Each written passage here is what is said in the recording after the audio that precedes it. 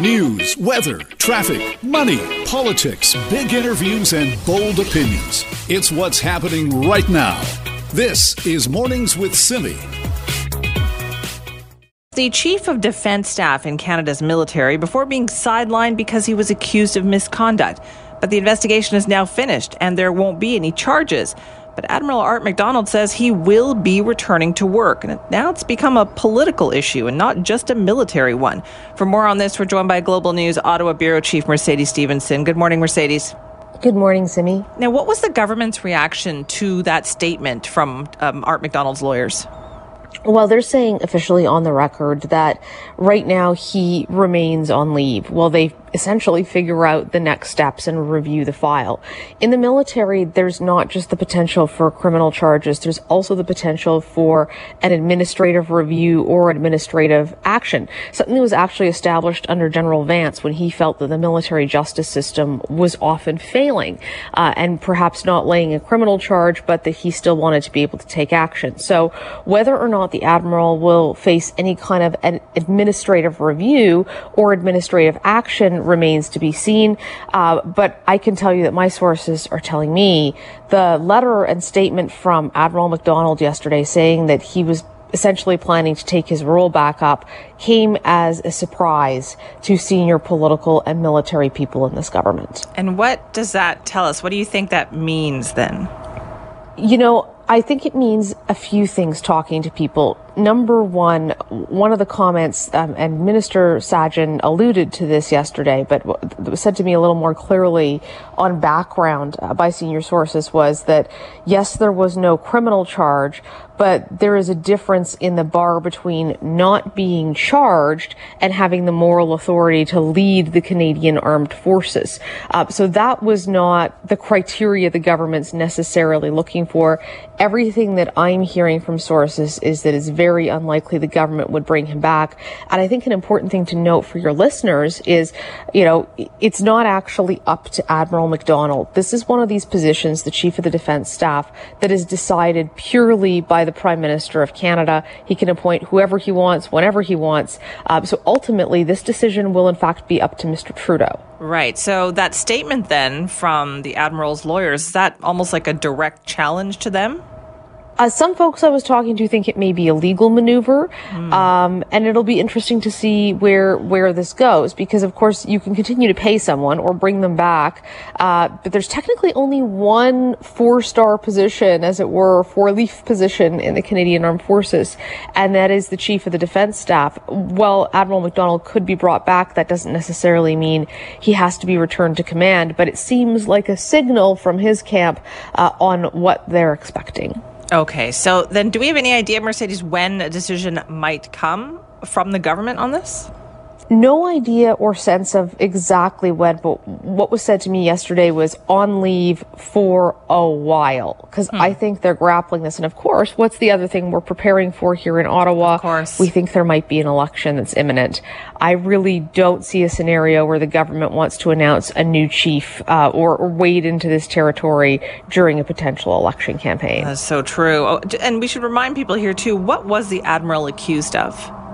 The Admiral was accused of sexual assault by a naval lieutenant. We actually were able to disclose the detailed natures of those allegations last night as provided to us by the woman in the case. And she had said that while she was on board the HMCS Montreal in 2010 as a young naval officer, she alleges that there was a party on board. It was a VIP party. There was some heavy drinking going on with dignitaries. She says that her button popped off of her top, and that the ship's captain, who was her commanding officer, was sort of looking for a way to try to shield her from the room in that situation.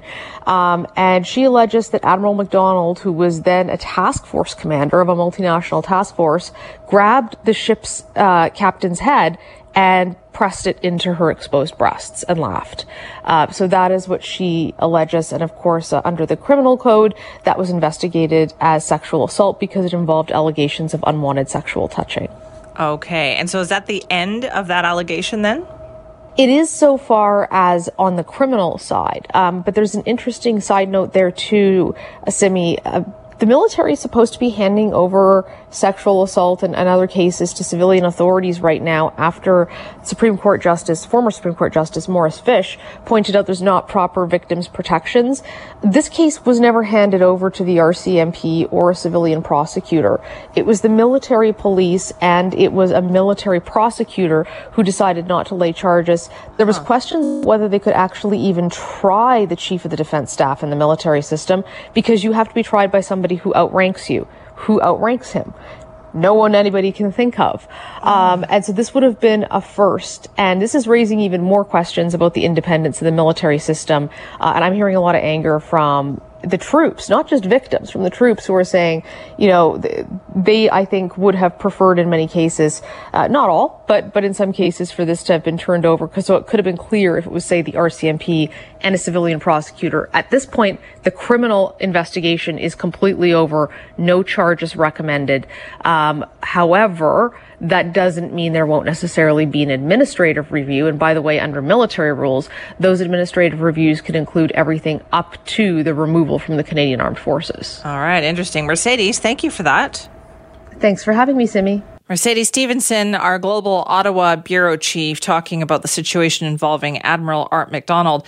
But I think, you know what, we're not going to get any kind of resolution to this because, as she pointed out, we widely expect a federal election call to come this weekend. We've heard, maybe Sunday that's going to happen. So none of this is going to get dealt with during that election campaign for sure. So stay tuned. And of course, we'll have complete coverage of everything going on out there in federal politics right here. This is Mornings with Simi. Well, let's update you now on the situation involving the Canadians detained in China. We are still waiting for word on the sentence for Canadian Michael Kovrig. He has been imprisoned in China for the last 3 years. A couple of days ago, of course, we heard that a Chinese court sentenced Michael Spavor to 11 years for espionage in a decision that has only further strained relations between the two countries.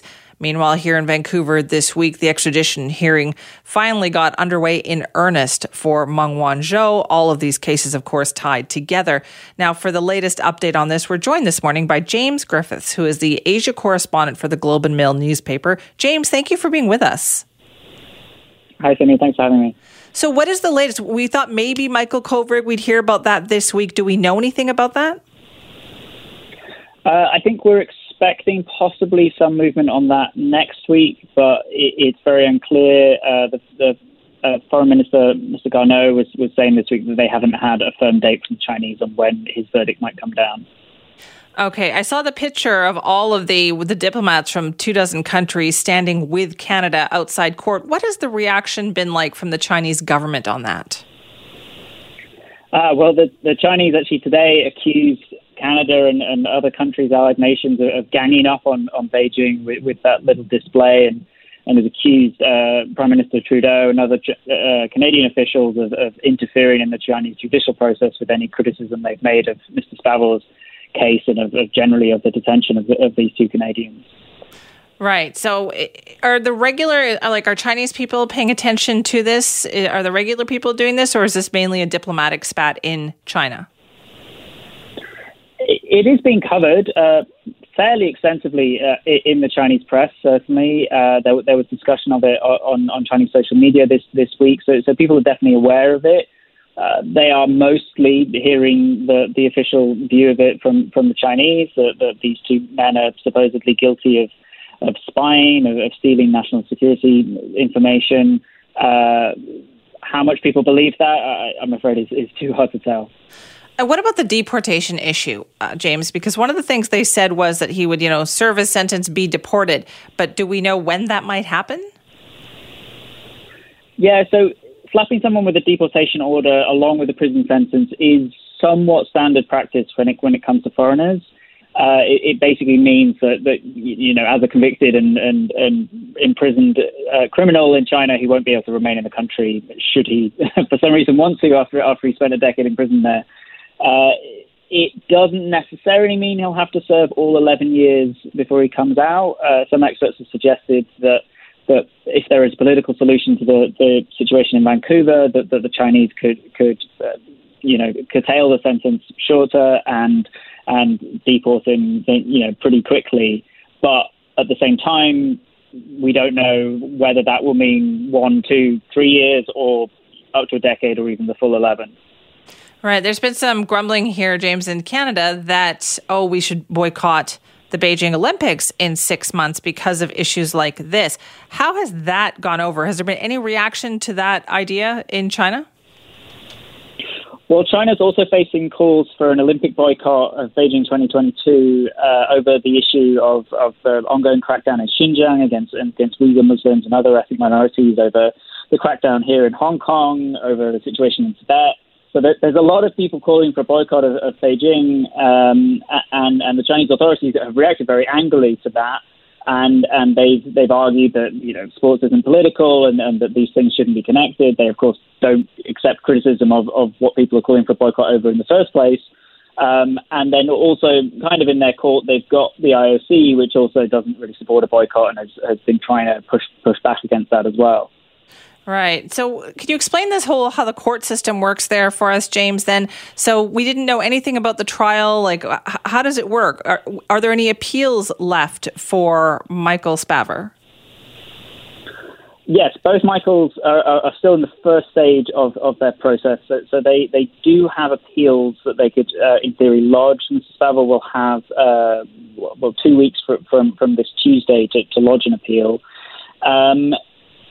Whether he does so, it doesn't necessarily make a difference to his case. This is a justice system that has about a 99% conviction rate, and appeals are almost never successful. So it's kind of a moot point whether to file an appeal or not. Really, if there's any solution to come in his case and in Mr. Kovrig's case, that's going to come either from Canada or from Washington. How open is the process? Can people sit in on these trials? Can they hear what the evidence is? No. Both trials against them were held completely behind closed doors. Even diplomats were barred from the trial itself. Dominic Barton, the Canadian ambassador, he was able to go and listen into some of the verdict being handed down this week. But we still don't know, and the Canadian authorities also don't know a lot of what the evidence against these two men is. It's all behind closed doors. The Chinese say that's because it involves spying on national secrets. But it's easy to see how you could talk about secrets without actually giving them away and indicate what necessarily they're accused of doing. But the Chinese have not done that. Right. Has Meng Wanzhou's name come up at all? And the extradition hearing that's going on here in Vancouver, has that come up at all in this? The Chinese do claim that these cases aren't linked. That is somewhat hard to believe given the timing of everything and the fact that movements in all of the cases have consistently mirrored each other. When something's happening in the Meng case, we tend to get some kind of movement in China with the two Michaels. China still argues that Meng's detention is also political and arbitrary, and it urged Ottawa to release her. We saw recently a meeting between a Chinese top official and the Deputy U.S. Secretary of State, in which they also urged Washington to drop the case against Meng Wanzhou as well. So they're pretty consistent on saying that she should just be released and this case should go away. And the indication, implicitly if not explicitly, is that were that to happen, that Mr. Kovrig and Mr. Spavor might be on a plane home fairly soon. Oh, boy. All right, James, thank you so much for the update. Appreciate that. Thanks for having me. We're still waiting to find out what the situation is with the sentence for Michael Kovrig, one of the other Canadians that is being held in detention in China and has been for the last 3 years. Michael Spavor, earlier this week, received a sentence of 11 years for espionage.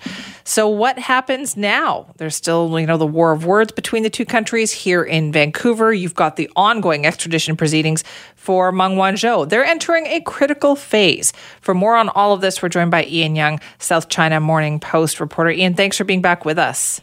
Hi, Simi. How are you? I'm good. Thank you. So we keep saying, okay, critical phase for this Meng Wanzhou extradition hearing. What is going on? We really are at the pointy end of the proceedings.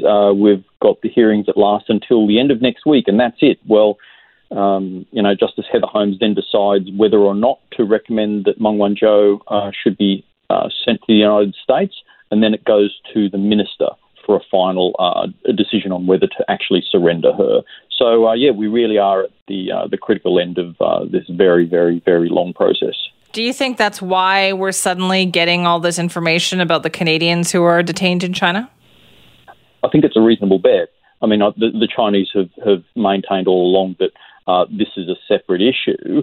But, I mean, I don't think it's coincidental that we've had this latest batch of hearings, which only started last week, and it's coincided with all this news about poor Michael Spavor in China. When we've talked in the past, we've talked about some of the arguments that Meng Wanzhou's lawyers have been making in court, and that's been continuing, right? Like I think recently, what did they say? That they felt this was like a vendetta by Donald Trump? Yeah, I mean, that's one of the arguments that Meng Wanzhou has suffered an abusive process, and there's four prongs to this argument, and that is one of them, that this process was so deeply politicised that the extradition case against Meng Wanzhou should be stayed, basically that it should be thrown out before a decision on committal, and that she should be allowed to go home. So, yeah, that's one of their four abusive process arguments. And what has been your assessment of how things are going in that? Yeah, I think it'd be a pretty brave person who tried to predict what Heather Holmes was going to decide. But, I mean, they're certainly voluminous.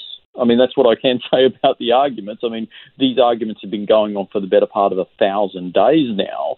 So they've got no shortage of arguments at their disposal, let's put it that way, for Meng Wanzhou's side.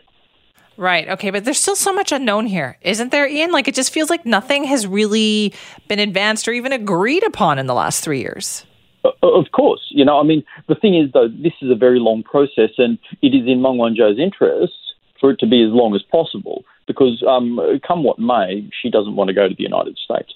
And it could well be that part of the decision in fighting this tooth and nail is to prolong the process so long that the political environment might change. I mean, we've been at this for nearly 3 years now, so who knows where we'd be in another 3 years if, for instance, this case is appealed and then appealed again all the way to the Supreme Court of Canada. We could be here for years. Right. Do you think maybe they thought Joe Biden was going to be different? And it doesn't, towards China, it doesn't seem like Joe Biden has been that different.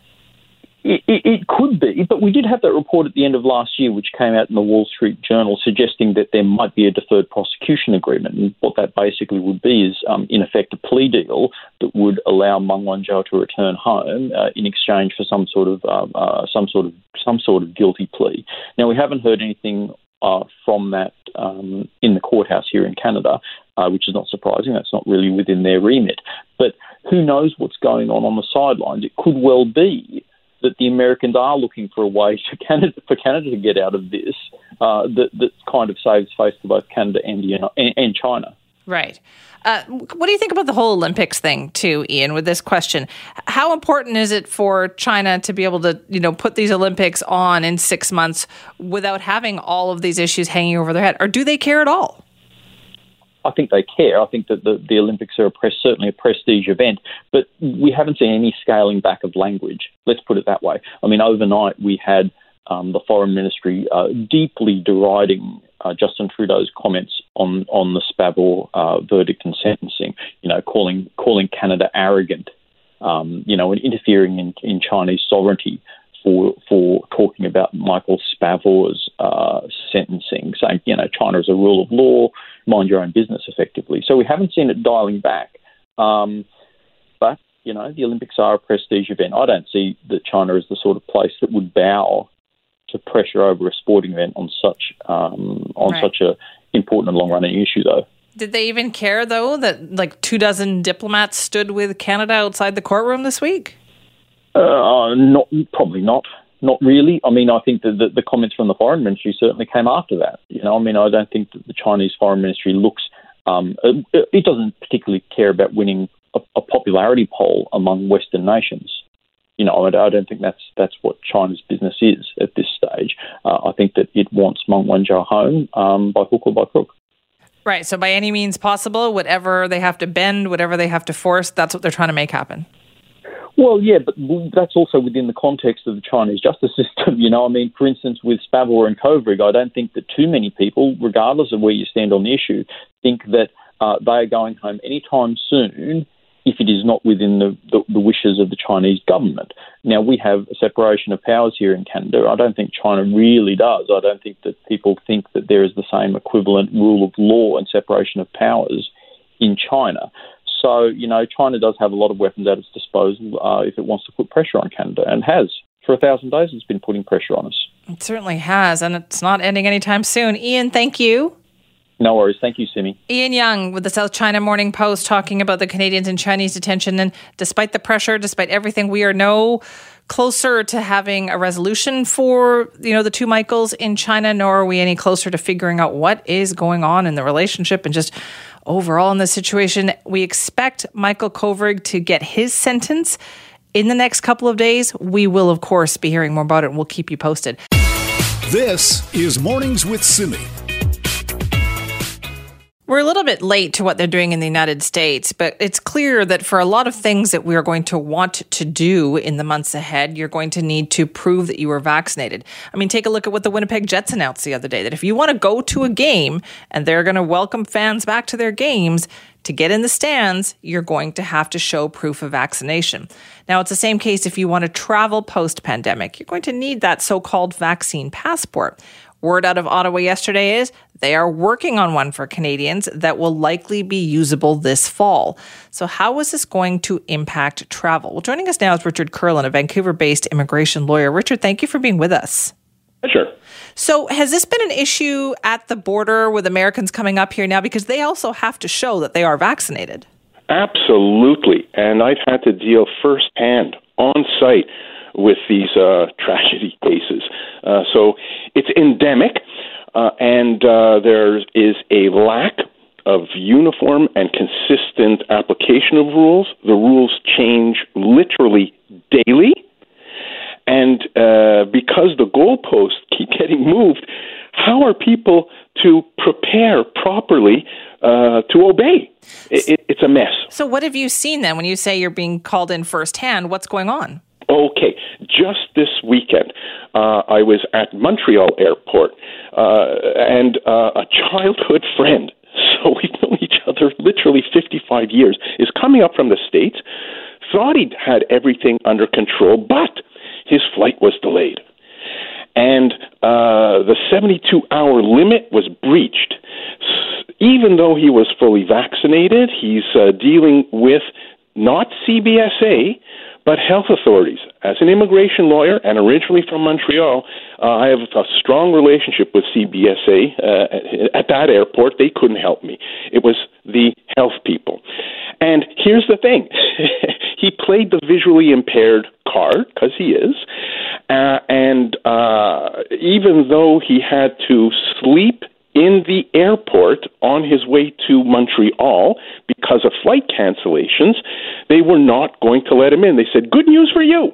We're not going to fine you. We're just going to make you quarantine 2 weeks. He burst into tears. Oh, my goodness. And because of that, they just waved him through to, at the airport, they have a secondary COVID testing site where they just allowed a second COVID test, and he was on his way. Well, if they can do that, why aren't they doing that at every airport, every land border, for people who run afoul and have COVID tests, but for whatever reason, these little technicalities are breached? And there's a second case right here in Vancouver, which is astonishing. Person comes from Hawaii, arrives at YVR, and the people in Hawaii, he had done his test as required, didn't send the authentication. When he called, he says, we're on island time, you'll get it when you get it. That does sound like Hawaii. Now, here's the thing. One officer tells him, go fly to Los Angeles, do a test there, and come back with your results, which he did. And then he told the story to a second officer at YVR who said, you didn't have to do that. We have a secondary COVID testing site right here. So, why? I don't understand that. Like, most airports now do have a testing site right on site there. Exactly. Look, this is risk management. Risk management. So what's the problem with you land, you go to customs, COVID check, sir, ma'am, did you have a COVID test as required, or if you need one, pay $100, go down this corridor and get a COVID test. And then monitor it for 8 days, right? And that's it. Why are they requiring the payment of thousands and thousands of dollars when it's ultra simple to walk down a corridor and get a shot in the arm? But do you think, Richard, is that going to change then when we do implement this vaccine passport? Like, will we still be needing to do both of these things? Well, that's the thing.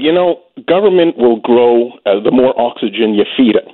And I just don't see why, unless someone knows that there's another pandemic lurking somewhere, I don't see why we need to prepare an entire circus tent needlessly. This international vaccine documentation is a good thing, but look what you're going to be giving up. There's a heck of a lot of privacy issues. There's going to be the centralization of your health data. We have not done that before in Canada. We have silos, provincial silos of personal medical information. And for what purpose? Once we've licked this COVID and wrestled it to the ground, are we installing a permanent global health monitoring system? Show me the business case. Show me the evidence. It's just another layer of verification of individuals.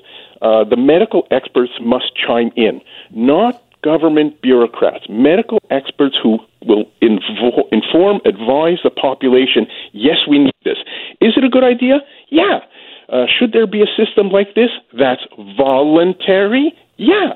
But I don't think, Richard, I don't think Canadians want to have people arrive here without knowing that they're vaccinated. We don't want to take the chance. We don't want to make it voluntary. You're right, want it. Absolutely right, and which is why our immigration system includes medical verifications if you want to come here to visit, study, work, immigrate. We already have that layer of protection.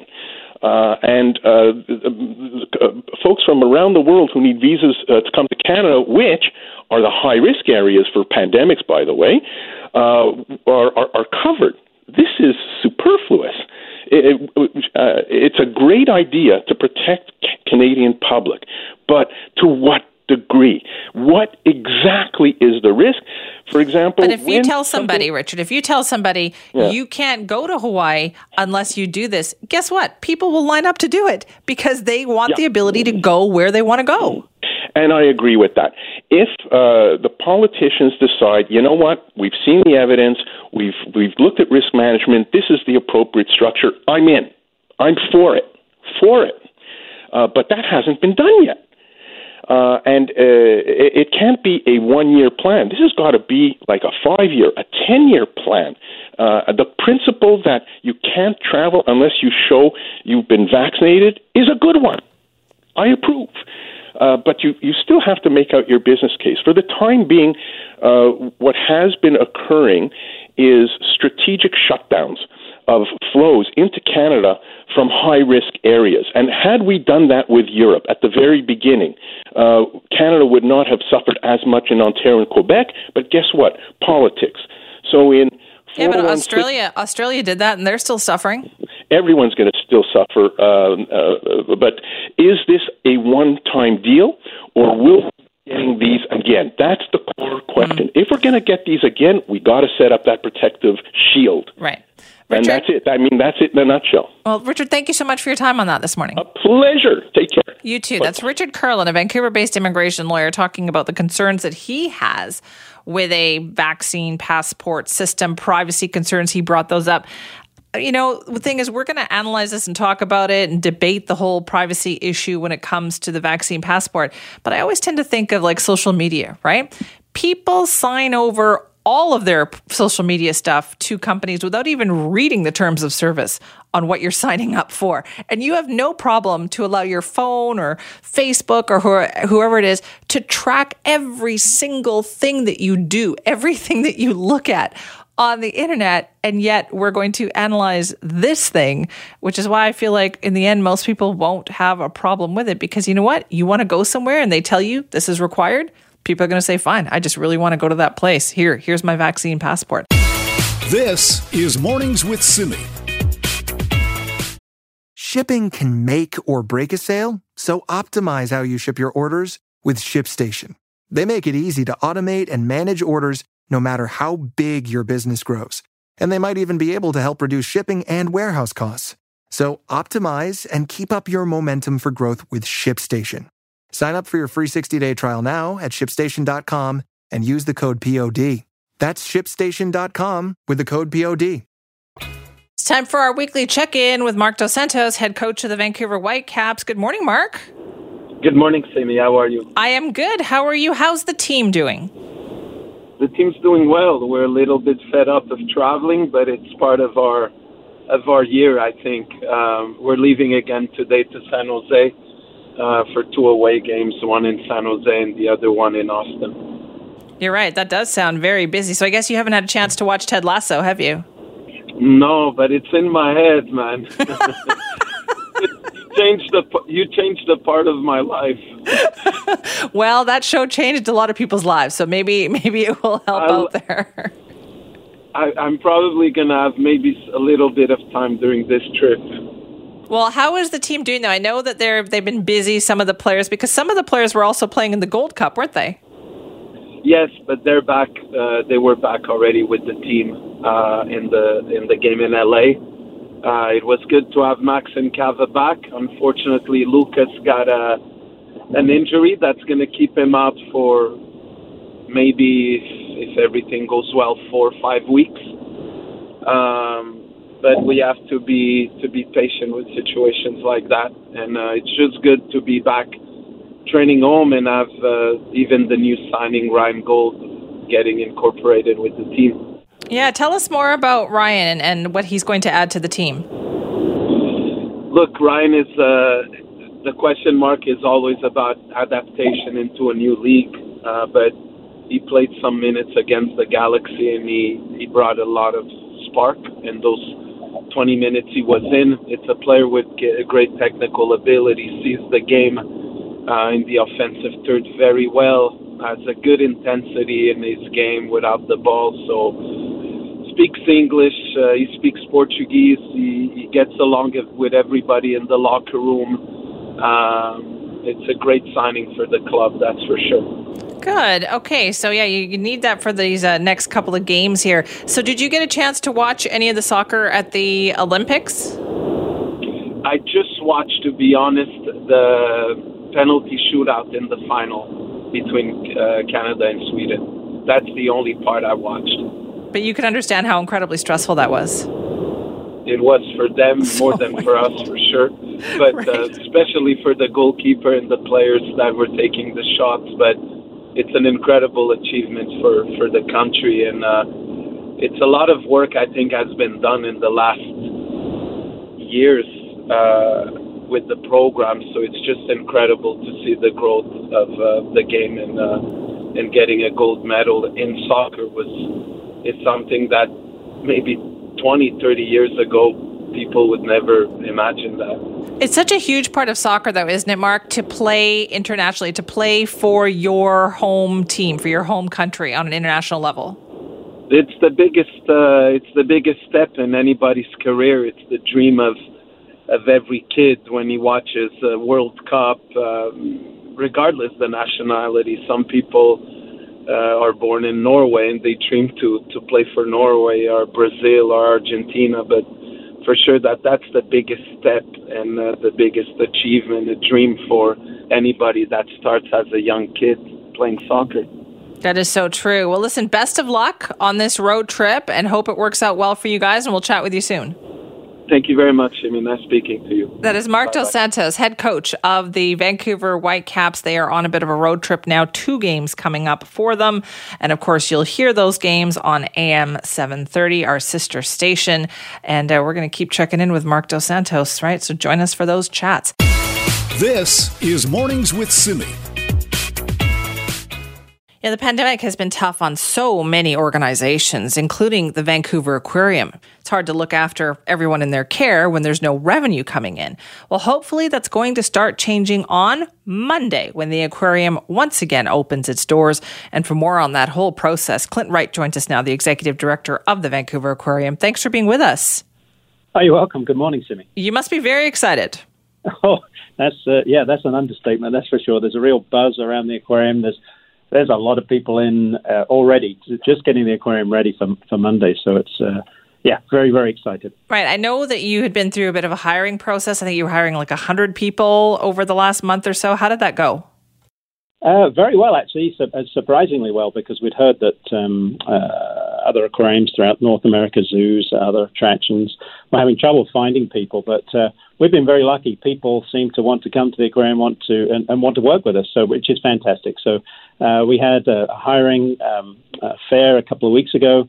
We were hoping to get 100 people. I think on those two days we got about 85 offers out to people, and we've filled all the other positions. So we're pretty much fully staffed now, so including some people who worked with us before. So it's been very good. You know, you're lucky because we're not hearing that from a lot of other businesses, right?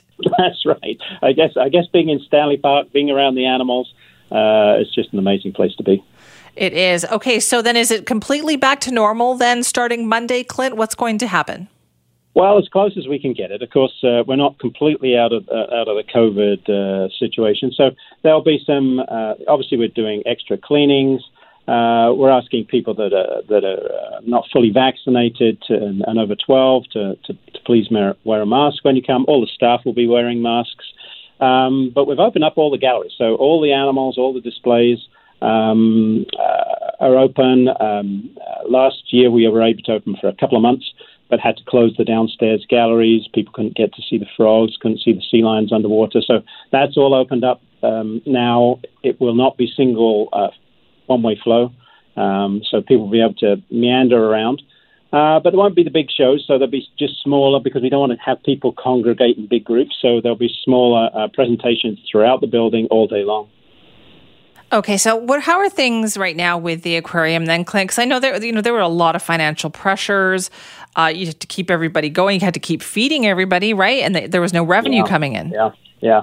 I mean, earlier this year it was looking pretty bleak. There was a real chance we were going to close. I mean, we'd laid off permanently over 200 people last September. And the board went out looking for institution individual, someone with financial, operational capability, committed to the highest standards of animal care. And we were super fortunate in finding Herschend Enterprises who came in and provided all of that and more. And so they've given us this financial sustainability. The future's looking great. They're covering everything. They've also got talent, resources that we've never had before to be able to pull on, in addition to the 65 years of legacy that we have from the people that worked here, but we've now got additional resources. So things look fantastic, and I think we're in a terrific position moving forward. And when we open those doors, we don't want to close them again. Yes, exactly. So when you put out the plea, when times were tough there, did people respond? Did you feel that relationship with the community? Yeah, they really did. And we had some amazing outpouring from the community. Oceanwise was put the situation out. We were burning through about $1 million a month, even when we were closed, just under anyway. So, but it just wasn't enough. So, despite everybody helping us, and to be honest, if those people hadn't helped us, we may not have got to the point where Herschend could come in and basically save us. So, everybody's been fantastic. The government's been great. But everybody's in the same boat, so everybody's looking for assistance. So, having Herschend come in and provide that has been terrific for everybody. I think it's great for Vancouver. It's great for the people that want to come in and visit the animals and get back. We all want to get back to the way things were before, and it'll be a little bit different. But everybody's favorites are still here: the otters, the octopus, the penguins. We've got some new additions that people won't have seen because we've been closed. So. I think it's exciting times for everyone. Good. Did you also have time, during the pandemic to rethink anything in terms of the programs that you offer, things that you want to do? I think that's still going forward, and we'll be looking for public input as we go forward too. I think it was really, we had a skeleton crew. We had an excellent team. We had the full team looking after the animals. So the animal welfare was never a concern through the whole COVID thing, but there's nobody else.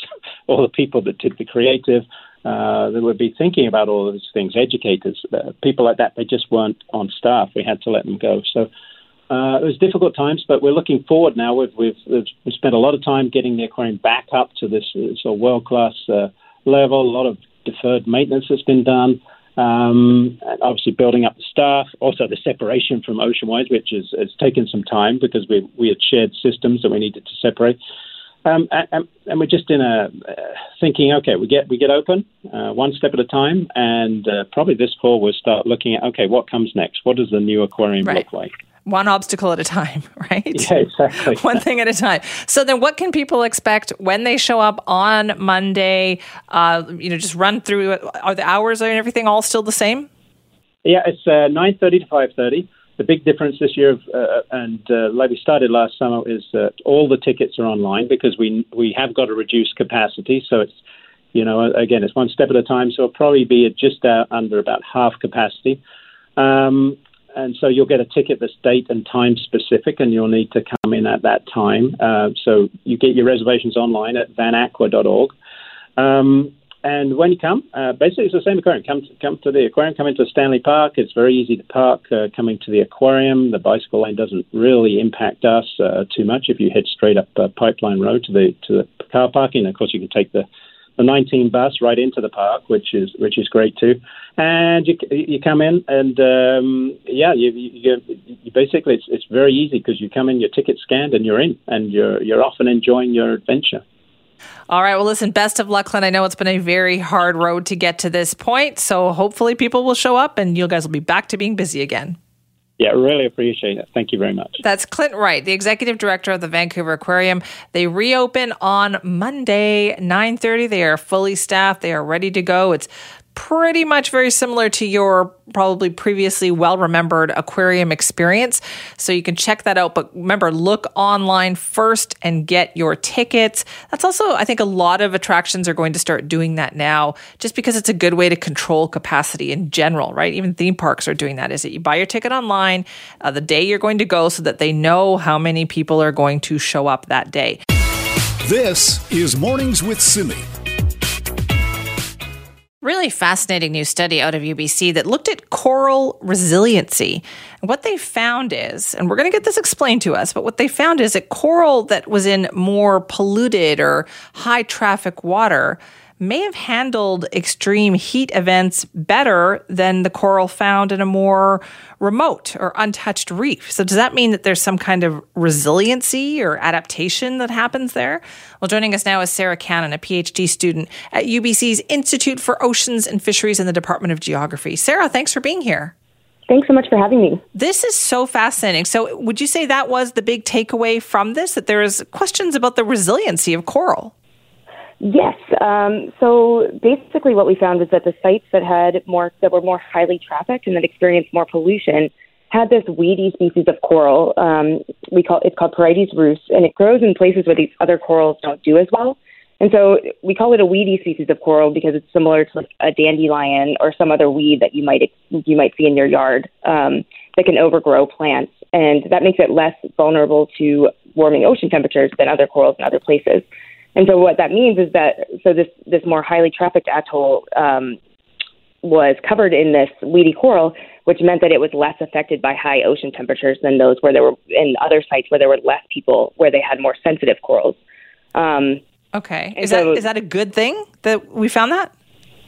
It's a little bit hard to say. So it's not a good in the sense that it's what it tells us is that the ways that we tend to protect, that scientists say that we should protect coral reefs, is by reducing local human impacts. And we tend to assume that means that these reefs will be less vulnerable to things like climate change as well. And what this tells us is that it's a little bit less complicated, or more complicated, than that. Right. Does it depend on the type of coral? Yes. So basically, because the sites in this place that was highly trafficked had experienced a lot of local pressure, it caused this shift to this weedy coral, which made them less vulnerable to climate change. Whereas the places where there was less people are actually more vulnerable to climate change. And so basically that says that we can't just protect reefs by removing local human impacts, at least in terms of climate change. Like that, there are reasons why those reefs are better for people. They provide more fish. They can protect from erosion and sea level rise and those sorts of things. So, but we don't quite understand what the trade-offs will be with this weedy coral yet. So it's hard to say whether or not it's a good thing. Right. So what can we do with this information then? So basically, I think what it is really telling us is that we desperately need to take action on climate change. Especially us here in Canada, we have one of the top 10 per capita emissions in the world. And we don't have coral reefs here, but we are starting to experience the impacts of climate change with these heat waves and so forth. And so we really have a disproportionate impact here in Canada on other parts of the world where people contribute less to greenhouse gas emissions. And so that gives us a lot of power, really, to be able to do more to protect coral reefs and other ecosystems by taking action to stop climate change. Right. So is that the next step of learning? Because I know there's some coral that tends to get bleached, right? Hasn't that been a big concern? Yes. So there's been several coral bleaching events in the last few decades. There have been 3, one in 1998, one in 2010, and then one that lasted from 2014 through 2017. And part of this IPCC report and other research has predicted that these will continue to happen more often as the climate continues to warm. And so coral bleaching has happened actually more often in Kiribati, where the study took place, because of where it's located. And so that's actually why we were working there, because these reefs may actually look like what we expect other reefs will look like if climate change happens more often. Right. And I guess we have to figure out which coral, can that coral that is more resilient, can it teach things to the other coral? Yeah, exactly. That's a very good question. And that's not exactly the type of research that I do, but there are people who are actually looking at the genetics of these types of coral and actually working on them in laboratories to see if there are places or if there are ways that we can make the more sensitive corals become actually more resistant to bleaching so that they're better able to withstand heat stress in the future. This is so fascinating, Sarah, because doesn't it kind of upend what we thought was happening with coral in light of warming oceans? A little bit, yeah. So again, the most common way that scientists will recommend protecting coral reefs on a local scale, and it's just because it's really challenging to tell people in places like in the Pacific Islands and so forth that we have to take action to stop climate change, because again, they don't really have that they contribute very little to climate change compared to people in Canada who are in the top 10. And so the most common way that scientists say to protect corals is to use things like protected areas or to reduce these local pressures, like through fishing and so forth. And there's this assumption that by doing that, it will also protect them from climate change. But what we're actually finding is that it could actually backfire and make them more vulnerable to climate change. And so it's a good thing to protect reefs from local stressors like fishing and so forth, because having these healthy reefs is really important for protecting them from erosion, and also people depend on them for food. But it does raise these questions about how to balance between the local impacts that are stressing coral reefs and then global impacts like climate change, because protecting them from local impacts could actually make them more vulnerable to climate change, if that makes sense. Right. I know. So I'm trying to wrap my head around all of that, right? Yeah. Because you're right. It makes everything almost more complicated now. It definitely does. Yeah. It raises a lot of challenging questions, for sure. So the coral that is more resilient, the one that you were talking about there, how does it interact with the other things that are around it in a reef? Does it react? Does it kind of interact the same way that the coral that is more sensitive interacts? That's a really great question. So in most of the places where this weedy coral Porites rufus grows, it tends to be almost one of the only corals that grows there. So, for example, if you look at the community of the reef as a whole and look at all the other species that are there, in the sites that are more trafficked, it's almost 90% or more covered in this Porites rufus. And so in the more sensitive places, you have a lot more biodiversity. You have different species of corals. But what that means is that when bleaching happens, when there is this heat stress, it can wipe out most of those corals.